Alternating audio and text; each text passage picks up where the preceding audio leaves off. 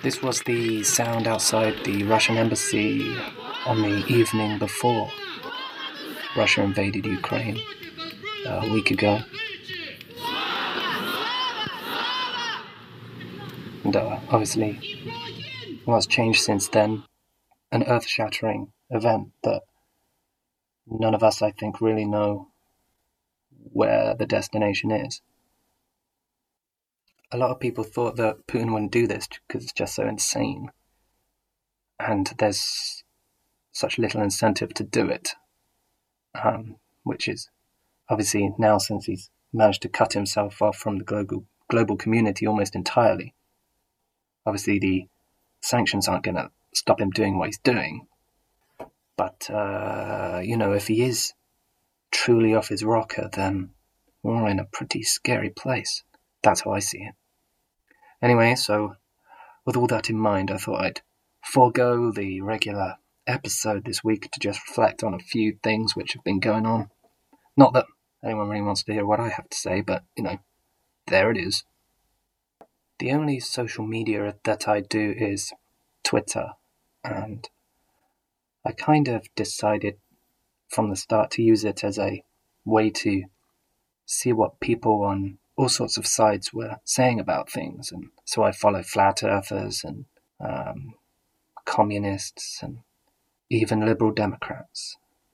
And it gives you a kind of distorted view of what discourse really is, because people with quite unusual views band together on Twitter and they all like each other's posts and then manage to convince themselves that their opinions are far more widespread than they really are.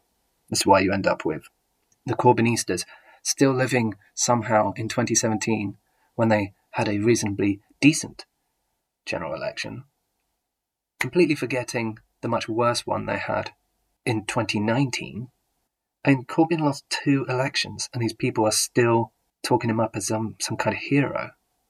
Anyone who loses 2 elections, they lose their job. This is just... Anyway, so these people are gunning for Starmer much more enthusiastically than anyone in the Tories. And I know what they would say. It's because Starmer is a Tory.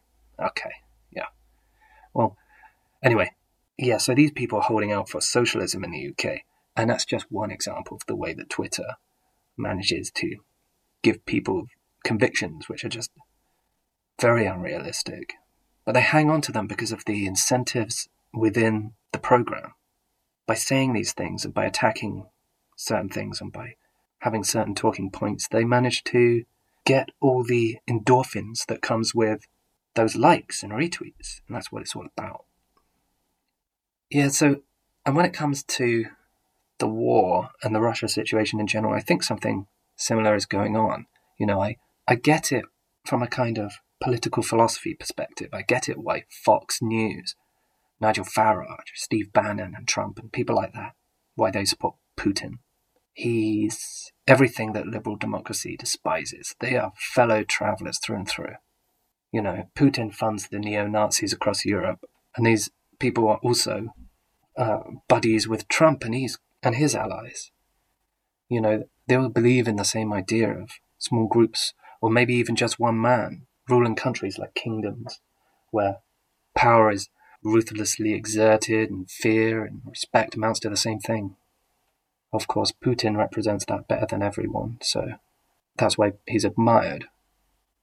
People like Farage, they talk up patriotism and democracy as much as the next guy, but in aligning himself with Trump, he made it quite clear who he really is, for anyone who didn't already know. That's a fascist. And when war came to Europe last week, Farage was off to America to do one of his conferences where undoubtedly he blamed Russia's invasion on mixed-gender toilets or something ridiculous like that. So I get where they're coming from, the fascists, but why the left? For anyone paying attention, it's no surprise. Obviously, they've done this for years, but it is still baffling. You do kind of have to go quite far left to find it, but even just a little bit down the scale, you hear some of the same talking points. The stop the war cry about NATO causing legitimate concerns for Putin, as if former Eastern Bloc nations should have their sovereign security concerns ignored. The idea that Putin would simply be nice to his neighbours if NATO didn't exist is just laughable to the extreme. Even with the protection of NATO, he routinely hacks neighbouring countries' systems and plays havoc with their elections as much as possible. The West actually, far from threatening Russia with its might, the West has actually been colluding with Russia. They colluded with Russia to denuclearize Ukraine after the fall of the Soviet Empire and supported Putin in his ascendancy to power. And they haven't brought Ukraine into the EU or NATO, although that's looking much more likely now if we ever see the other side of this. For all the mistakes made by the West and by America, they've actually enabled Putin to hold his wealth and power since the start. They've done whatever they can to bring him into the established international system. In London, all of his buddies, and probably him too, have managed to stash their money here in homes, and they've been shaking the hands of our politicians for a couple of decades, going to the events, playing tennis with Boris Johnson, as I recall. They haven't exactly been ostracized and victimized in the way that Putin and his defenders on social media would claim. Actually, Putin has his own agenda, regardless of what the West does, and his paranoia is off the charts. But now, of course, he's galvanized NATO and created the very thing he pretended was a threat to him. But these leftists will repeat the lies, sounding increasingly similar to the hard rightists, but while the right have an understandable admiration for this billionaire dictator, who channels the will of the people, so he would say, deals with opposition by murdering them, the left tend to take pride in their moral backbone. Well, that always seemed to be the case. So I see two main strains of thought which are leading these useful idiots to the position where they sympathize with Russia here. And one of them is the people who think on some level Russia is the Soviet Union. And I'm talking about the Twitter folks here, really. You don't see these ones in mainstream much, but these people have actual hammers and sickles on their Twitter pictures. They share memes of Stalin looking handsome, and basically they're an irrelevance beyond the few followers that they have, but they do indeed exist. They didn't get the memo that the Soviet Union fell and Russia turned into a mafia-led capitalist economy, and they just think it's still communist. Some would say, why would they support the communist Soviet Union in the first place with its famines and purges? But they did, or the oldies did, and the young ones romanticize it. Of course, they seldom want to leave the comfort of their own home in the West to join their comrades in the country that's getting it right, despite their conviction that nothing is worse than the evil American empire. It's more like an academic thing for these people. You can leave the hunger and the censorship and the political assassinations to the people on the ground. This is the alternative to capitalism, and that's the appeal. Although, as I say, they forgot that Russia is capitalist, the nastiest form of it as well. The other places these leftists are coming from is simple anti-Americanism. This is much more common. It's connected to the anti-capitalism, kind of comes from the same place, but it's not calling for communism. But this angle on things sees things in kind of terms of geopolitical power struggles, where America is the hegemon and is thus the cause of all the world's ills. They'll bring up, in support of this position, the Iraq War, obviously, Libya, and American imperialism in general, CIA assassinations, the fact that only one country has dropped the bomb so far. The argument amounts to the line, which of course is used by the Kremlin itself, that America did it, these bad things, and so other countries doing them, also bad things, is justified. It's not obvious why, if America has done bad things, it's okay for Russia to do them. But, as Orwell might have said, all wars are bad, but some are less bad than others. Others will claim that they don't pick sides and there's blame on each side, and both sides are bad. A leftist who says this doesn't particularly like to be reminded who they sound like. I watched those very closely, much more closely than you people watched it. And you have you had a group on one side that was bad, and you had a group on the other side that was also very violent. And nobody wants to say that, but I'll say it right now. I'm probably relying on Twitter a bit too much here, but, that's where I see most of this stuff. However, when you do turn on the news and you see Sergei Lavrov, Russian foreign minister, or any of the others from within his circle making an argument, they literally point to Western hypocrisy and leave it there. They rarely even try to defend their own actions. They just say, America's bad. That's exactly what you get from organizations like Young Labour, led by Jess Barnard, who thinks that the main lesson of Russia's invasion of Ukraine is that the blind eye we turn to the plight of the Palestinians is outrageous, which, of course, she already thought. Now, I don't think people like this are pro-Putin, per se, just that they can't work their way out of their own narratives. Everything comes back to the talking points they already had, which, again, to bring this full circle, is just what we see on the right wing with Fox News hosts blaming the war on the woke. Of course, there is the third group, the ones who are literally being paid, like British, quote, journalists and activists on RT and Sputnik, like George Galloway, a man who I recall once made a great speech in Washington condemning the American invasion of Iraq. And that man can really talk. It's a shame that he doesn't want to put his oratory skills to good use in condemning his own paymasters. But like I say, he comes from that school of thought which says that everything in the world that's bad somehow is caused by America. And even when Russian missiles land in Ukrainian apartment blocks, there's still some way to argue that it's all started with America. I'm not pretending that America is like all righteous in the world, far from it.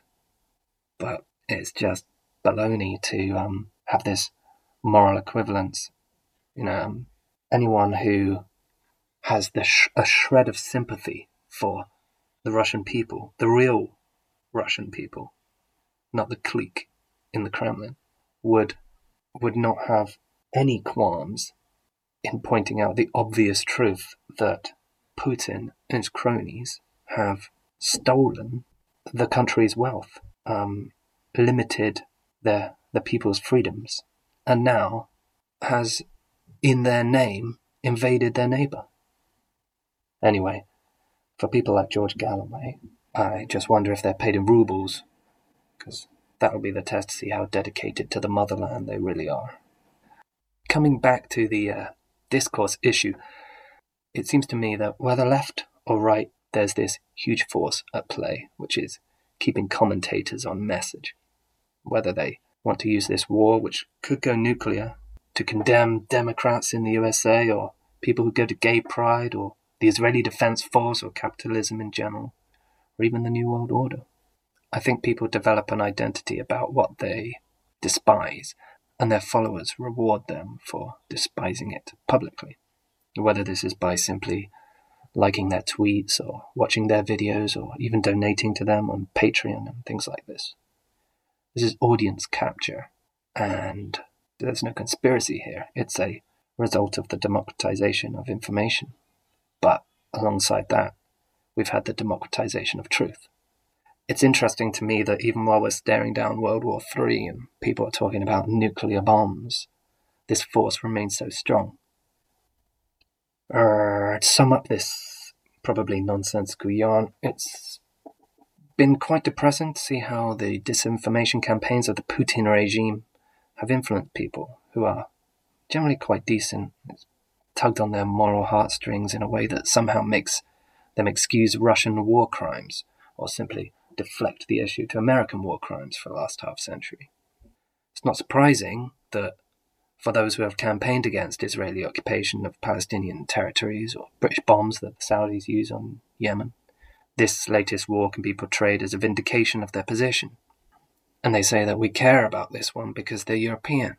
And the thing is, I think this is a misjudgment of the severity of this war, not for the individuals who perish, for whom Obviously, each life lost is a tragedy of equal proportion, but possibility that this one could plunge the whole world into a war from which we could never emerge is there. And to conclude that this war is somehow caused by America when Russian shells land on hospitals in Ukraine is just as delusional as it is offensive.